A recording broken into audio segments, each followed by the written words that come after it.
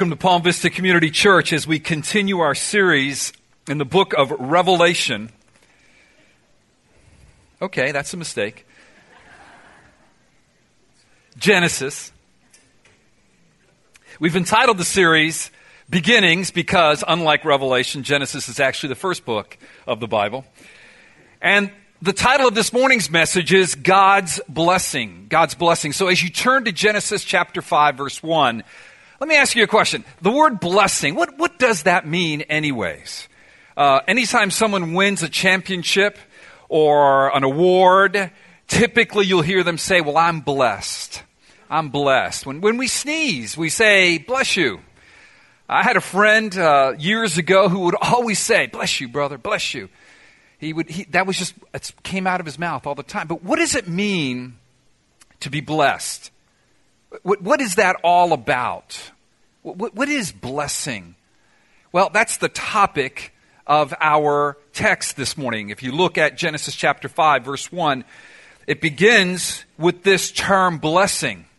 Genesis 5:1. This is the book of the generations of Adam. When God created man, he made man in the likeness of God. Verse 2. Male and female, he created them, and he blessed them and named them man when they were created. Now jump to the last verse of our text this morning, Genesis chapter 6, verse 8. Genesis chapter 6, verse 8. And there we read, but Noah found favor in the eyes of the Lord. Noah found favor in the eyes of the Lord. This is synonymous. God's blessing, God's favor. That's what this text is all about. So sandwiched in between 5:1 and 6:8 is going to be discussion about blessing.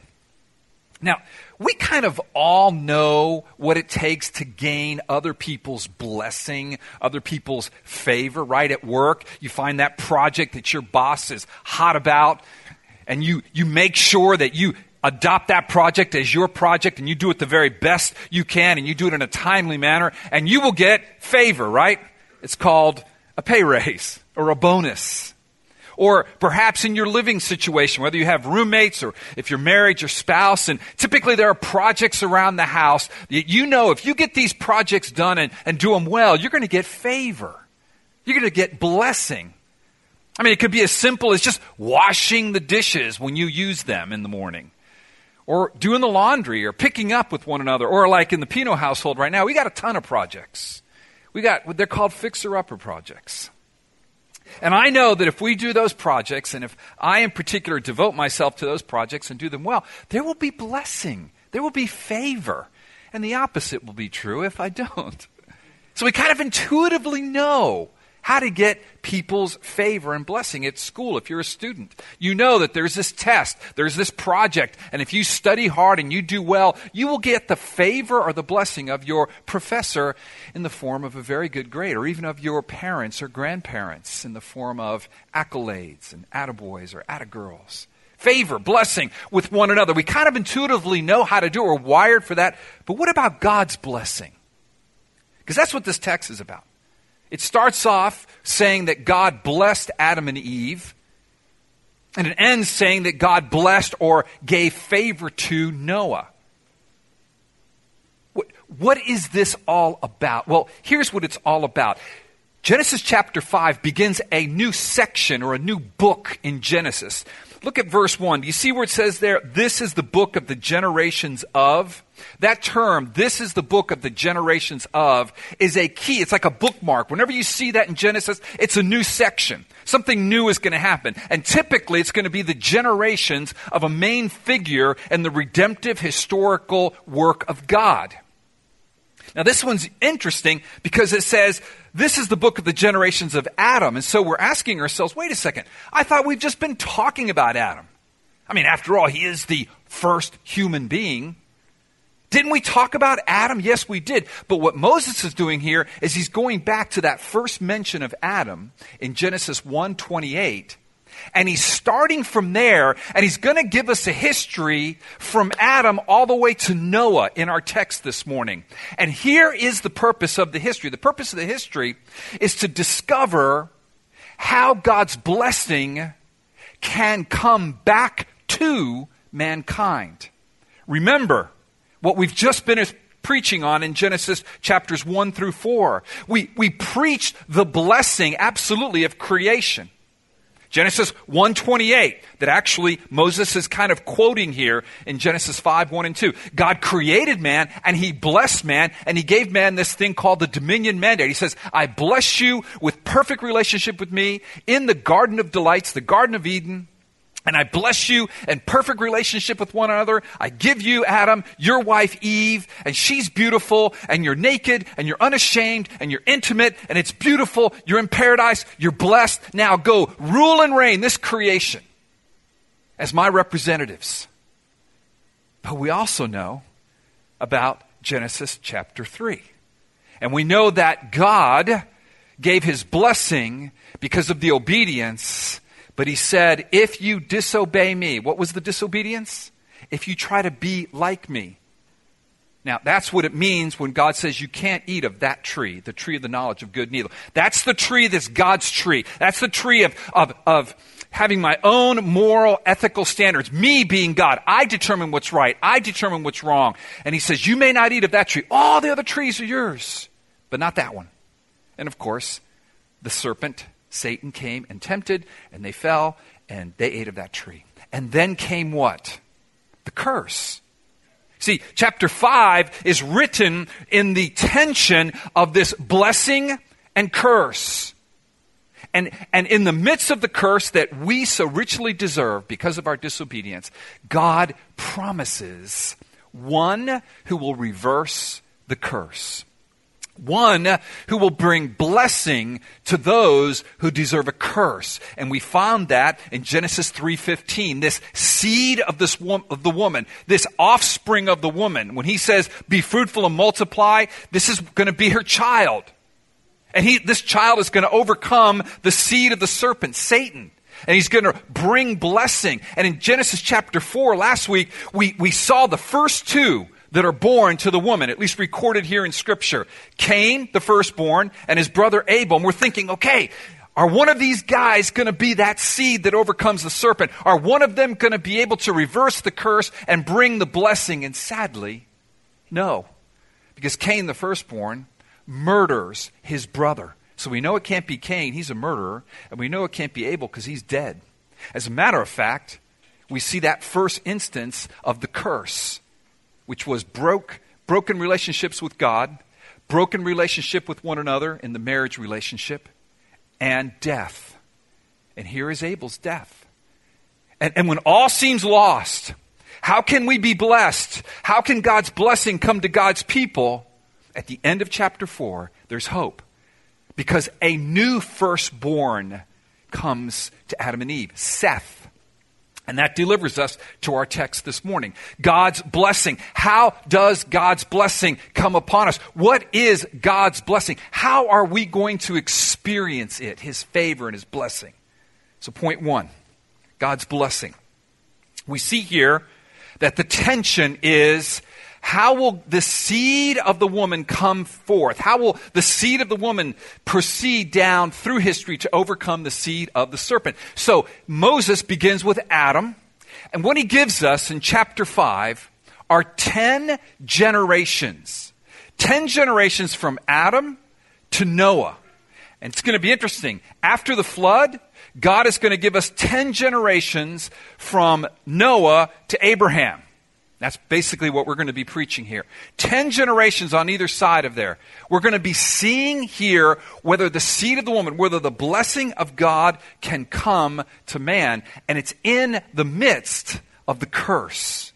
It's in the midst of the curse. Because I want you to read with me verses 3 through 5. When Adam had lived 130 years, he fathered a son in his own likeness, after his image, and named him Seth. So we see chapter 5, though it's a new book in Genesis, is connected to chapter 4, because chapter 4 ended with Seth is born. Chapter 5 starts with all the way back to the beginning of creation, and then Seth is born. It's kind of like, in 24 where it says, in a previous episode of 24. So it kind of catches us up, and now Seth is born.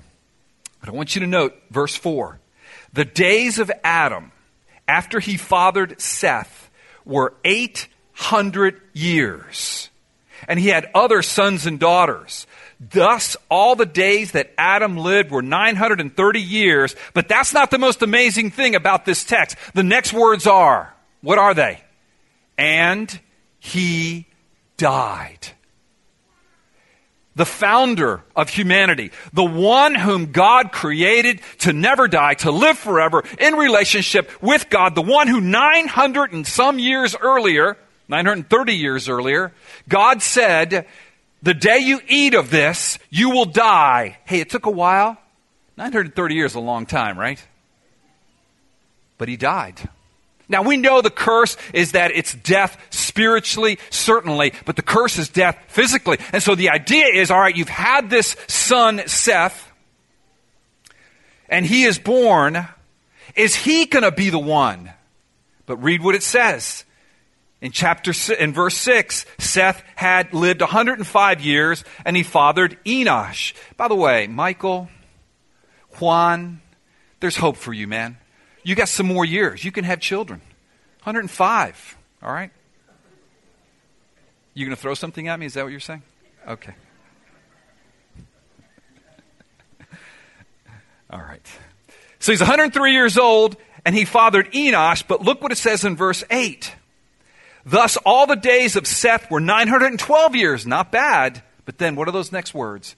And he died. And on it goes. You have that same formula down through the generations. You've got this formula, and you're saying, wow, and he died, and he died, and he died. It's like bam, bam, bam, bam. Every generation gives life. Every generation gives death. Where is that seed of the woman who's overcome the seed of the man? Until you get to Enoch. Enoch. Oh, yes. Looking at Enoch here in verse 21. It starts the same as the formula. When Enoch had lived 65 years, there you go, guys. He fathered Methuselah, right? Methuselah is the oldest man ever to have lived, correct? He fathered Methuselah. But then you had this curious term in verse 22. Enoch walked with God. And he fathered Methuselah 300 years and had he walked with God after he fathered Methuselah 300 years and had other sons and daughters. Thus, all the days of Enoch were 365 years. Hey, how come Enoch is not living as long as everybody else? Well, here's why. Enoch walked with God. And he was not, for God took him. God took him. There's hope. Now, I'm not sure what all that means, and neither are you. But I tell you this. What does it mean he took him? Where did he take him? But here's what it means. There's a man who didn't die. Now, how can I say that? Because if you look in Hebrews, and I believe we have that text on the screen, we read in Hebrews chapter 11, verse 5, by faith Enoch was taken up so that he should not see death. And he was not found. So what does that tell me? There's hope that someone is going to reverse the curse, because everybody up to this point has died. Even if they've lived 900 years, they've died. Enoch's the first one not to die. I love this. It's like this little mysterious, almost like a trailer, almost like a code. There's the hope that we won't die. And Enoch speaks that to us. He speaks that to us. And every man and woman is encouraged by that hope, right? Because death is not a good thing. We hate death. But there's this little hope in Enoch. He walked with God. You know what I could just imagine? I think Moses wrote it that way. Well, I know he wrote it that way because God inspired him. But can you imagine? So Enoch walked with God. What picture does that bring to your mind? Adam and Eve walking in the garden with God, right? So there's this picture, restored relationship, walking with God, not dying. But if we look at the next one, Jared had lived 162 years. He fathered, after Enoch, Methuselah, good old Methuselah, had lived 187 years. He fathered Lamech. Methuselah lived after he fathered Lamech 782 years and other sons and daughters. Thus all the days of Methuselah were 969 years. Wow. but he died. But he died. Oh, man, after Enoch, the next generation dies. They're not taken up. But, oh, friends, what is so wonderful in this is that we see that Lamech, Methuselah's son, has a son named Noah. And look at verse 28. When Lamech had lived 182 years, he fathered a son and called his name Noah, saying, out of the ground that the Lord has cursed, this one shall bring us relief from our work and from the painful toil of our hands. Noah. Suddenly we have the formula broken here. Noah's name is given to us, one who will bring us relief from the curse. He will bring us relief from the hard work and the pain and the toil. Noah. Perhaps he's the one. Perhaps Noah, whose name means comfort and relief, and actually it means rest. Will Noah be the one who gives us this relief, who overcomes the curse? That's the question. The curse that we saw in Genesis 3:17-19. No time to go through that curse, but could Noah be the one who gives us this relief from the curse? That's the prayer. But before we can find out whether Noah can give us relief from the curse, after we have these 10 generations between Adam and Noah, we have a very, very sad history of the world back in that day. Look at chapter 6, verse 1. We see here in chapter 6, verse 1, all the way to verse 8, the increasing wickedness of man on the earth. When man began to multiply on the face of the land and daughters were born to them, the sons of God saw that the daughters of men were attractive, and they took as their wives any they chose. Then the Lord said, my spirit shall not abide in man forever, for he is flesh. His days shall be 120 years. Then the Nephilim were on the earth in those days, and also afterward, when the sons of God came to the daughters of men, and they bore children to them. Those were the mighty men who were of old, the men of renown. Now, what is going on right here? These are some of the most difficult verses to understand in the original Hebrew. These are tough. And there is a lot here. But I believe what God is saying through Moses to the children of Israel as they were about to go into the Promised Land, and what God is saying to us today at Palm Vista Community Church, is that there was wickedness on earth during this time between Adam and Noah. There was great wickedness. Men and women decided to cross lines that they were not supposed to cross. And it caused great wickedness. These Nephilim would represent this great wickedness, great violence. Man was all about building a name for himself. Man was all about getting vengeance and getting what he wanted. Man was all about himself. And the wickedness was great. As a matter of fact, when it talks about here the sons of God, you see that? In verse 2, saw that the daughters of man were attractive, and they took as their wives any they chose. Over the history of Christianity, that's been interpreted many different ways. One way is that angels or demonic forces came down and intermarried with humans, and they had these sort of, Old Testament superheroes. I don't believe that that's what it's saying. Another way is that there are actually kings that are represented by sons of God. It kind of all rests on what does sons of God mean. And these kings were mighty men, and they came and they took these women and they sort of imposed themselves upon them, and they had sort of this arrogant race, kind of like, like tyrants and dictators and despots. And I don't think that's what that means.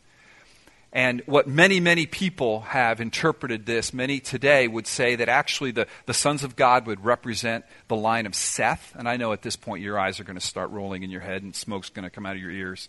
But just hang in for a second and re-listen to this again. The sons of God represent the line of Seth. Remember, Seth is the righteous line. And the daughters of women represent the Canaanite line, and they shouldn't have intermixed.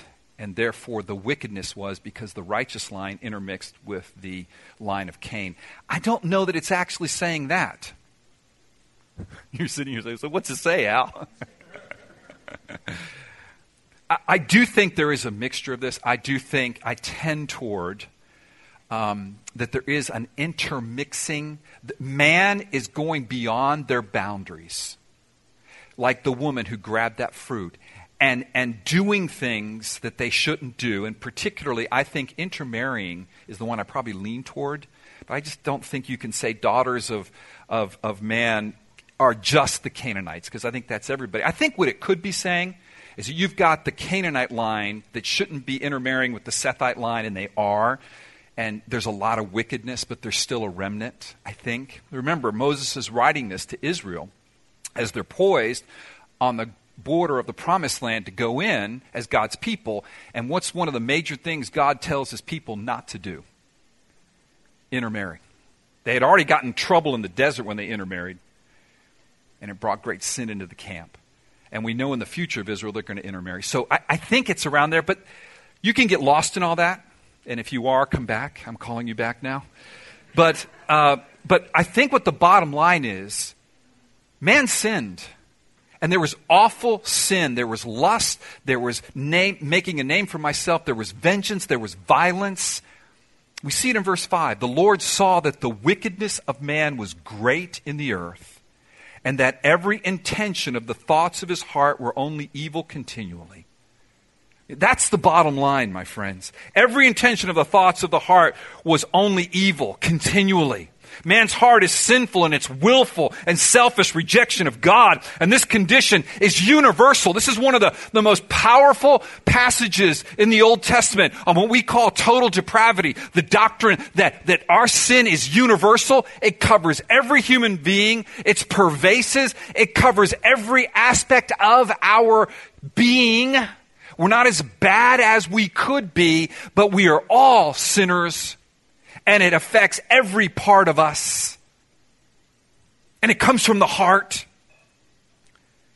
And so God, in his holy opposition to sin and wickedness, what the Bible calls the wrath of God, determined to judge mankind by blotting them out from the face of the land, along with all the animals and creeping things and birds of the heaven. Read with me now verses 5 through 7 again. The Lord saw that the wickedness of man was great in the earth, and that every intention of the thoughts of his heart was only evil continually. It wasn't just what we did, it was the intentions of the thoughts of my heart. And the Lord was sorry that he had made man on the earth, and it grieved him in his heart, so that the Lord said, I will blot out man whom I have created from the face of the land, man and animals and creeping things and birds of the heavens. For I am sorry that I have made them. Wow. Verses 5 through 7 are like a trailer for the flood movie, right? Coming to a theater near you, a massive cataclysmic flood where everything gets wiped out and everybody gets wiped out. That's what 5 through 7 are. It's a trailer for that. And in that trailer, we see that God isn't just some accountant who is saying, you know what, man did this, so I'm going to do this, and is dispassionate about it. The Bible speaks to us of God's immutability. He does not ever change, but the Bible speaks in terms of God's anger, God's grief. That's what he says here. When it says that he's sorry, it doesn't mean that God is repenting of making man, because God never repents. He does not repent. He is not man. It's talking more about the sense of this affecting God.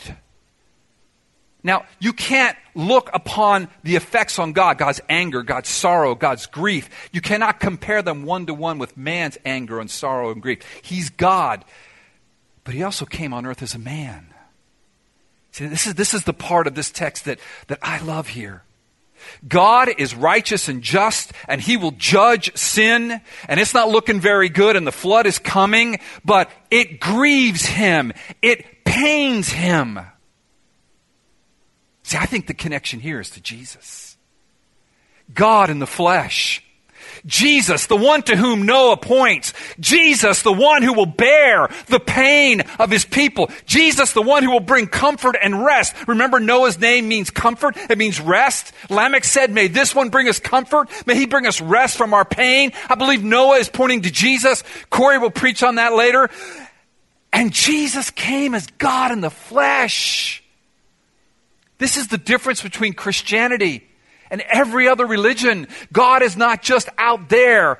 He's not just wholly other. He is that. He's not less than that. But God is also here with us. Jesus wept when his friend Lazarus died. He wept knowing that he would raise him from the dead. He wept over Jerusalem. God is sorry in the sense of it does affect him. Now, you got to be careful. It's not one for one of how we're sorry or how we weep. He's God. He weeps the way God does. But there is a connection there. Maintaining his holy otherness, his transcendence. There's this eminence. We have Elohim, creator. We have Yahweh, covenant-making redeemer. And Jesus will bear that pain. Jesus will bear that pain. We just celebrated in communion.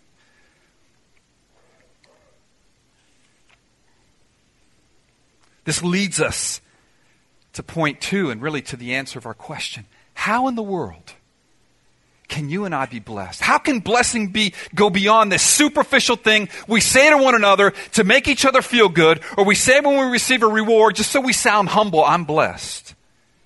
God bless you.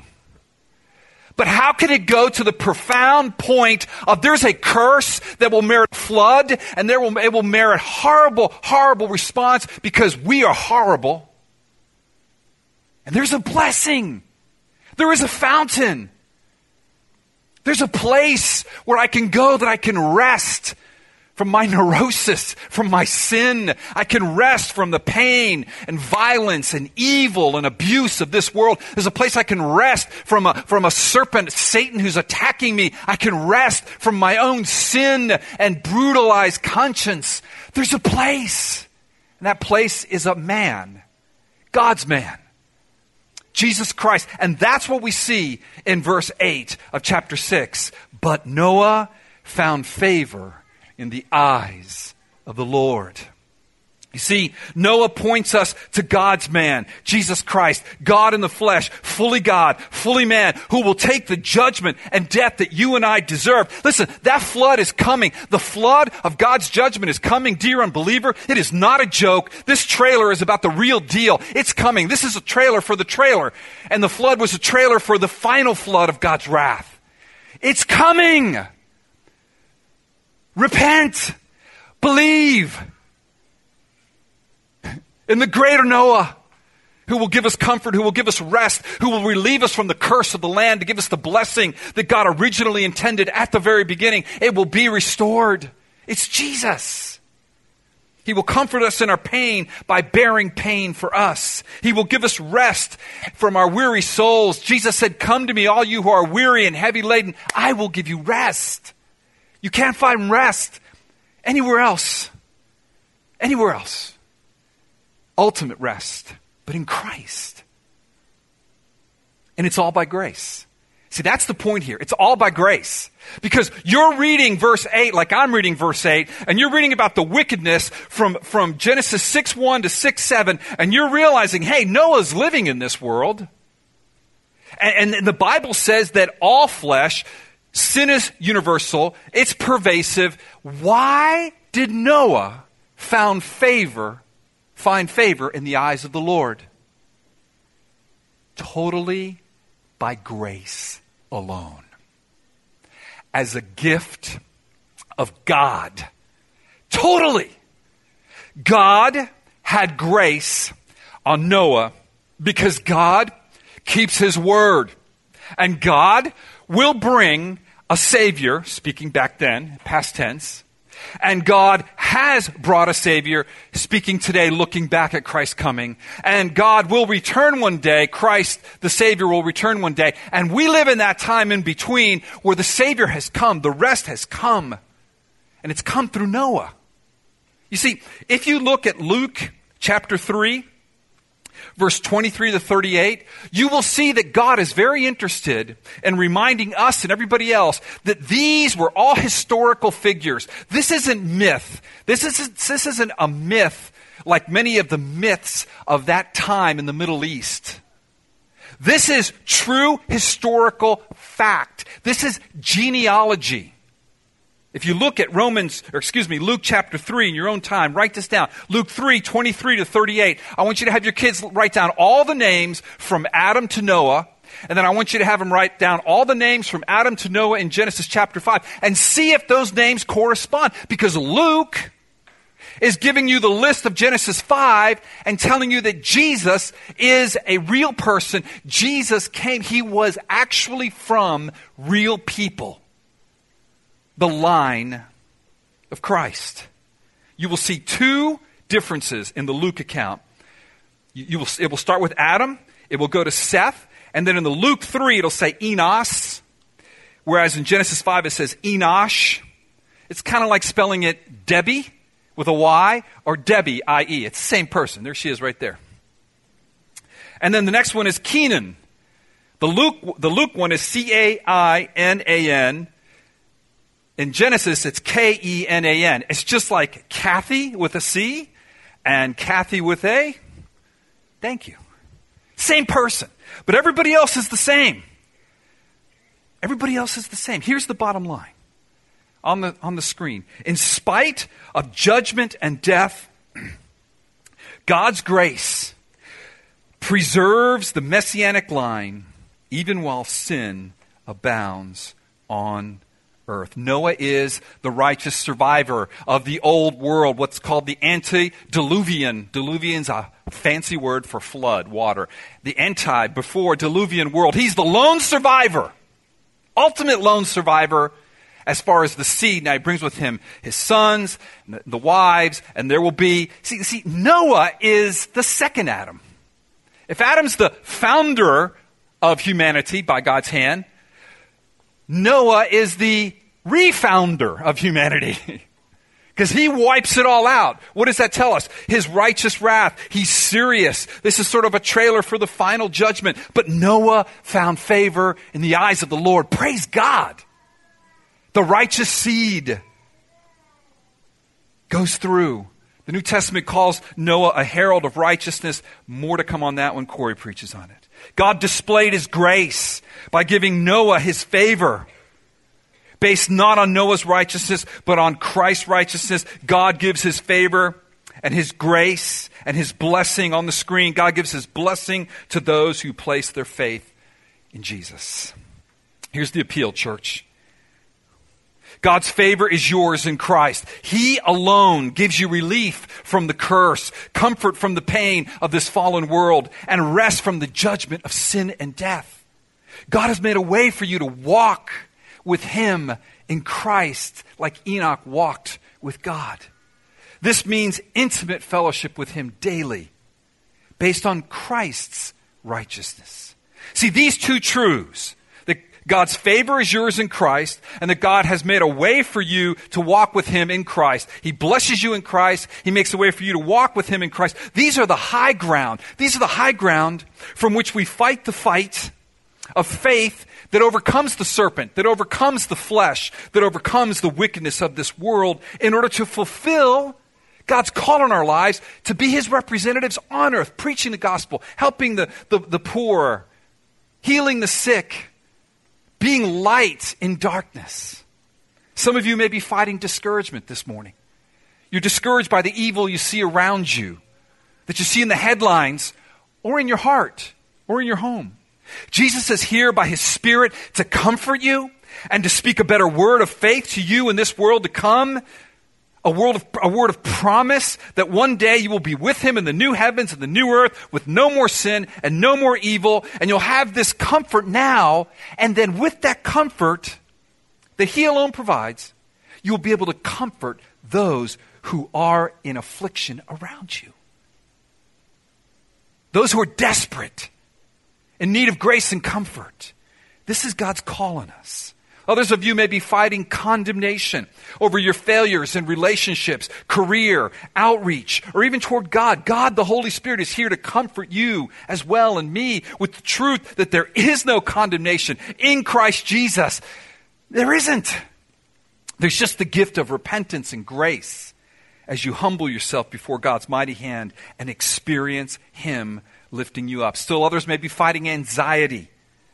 You have the temptation of unbelief over life situations. You look at your family. There may be some dads here that are saying, "Oh, Al, if you just knew where my children are today, I'm so anxious. I feel condemned. I feel anxious. I don't know what to do. I celebrate Father's Day. I feel like grieving today." Jesus is here to encourage you, my friends, that He has won the victory. Though life's situations are screaming in your ear and there's legitimate sorrow, Jesus has borne that sorrow and borne that pain, and He's here to speak to you as your Father. As your Father. Your Heavenly Father. He cares for you. He will bear your pain for your sons and your daughters. He will bear your disappointment, your anxiety, your fear. Daddy has you in Christ. He is transcendent, but He's also immanent. He's with you so that you may then turn and care for others, starting with your own family members. In a moment, we will close in prayer and worship and song. I just invite you, let this truth wash over you this morning as God ministers to us by His Word, through His Spirit, because of what Christ has done. And it's all by grace, dear church. It's all by grace. Let us pray. Worship team, would you join me? Father, I pray that you would please work your Word in us, that your blessing comes to us not because we earn it. We cannot earn it.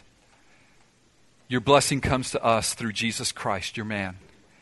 Jesus Christ, the God-man, fully man, God in the flesh. Amazing grace, how sweet the sound that saved a wretch like me. I once was lost, but now I'm found.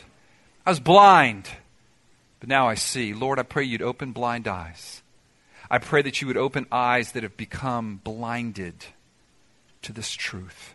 That you would take weary, striving hearts and communicate your grace, your favor, that we can walk out of here saying, I'm blessed, and with that blessing, Lord, we'd run to you, and we'd love you, and we'd speak that blessing to others.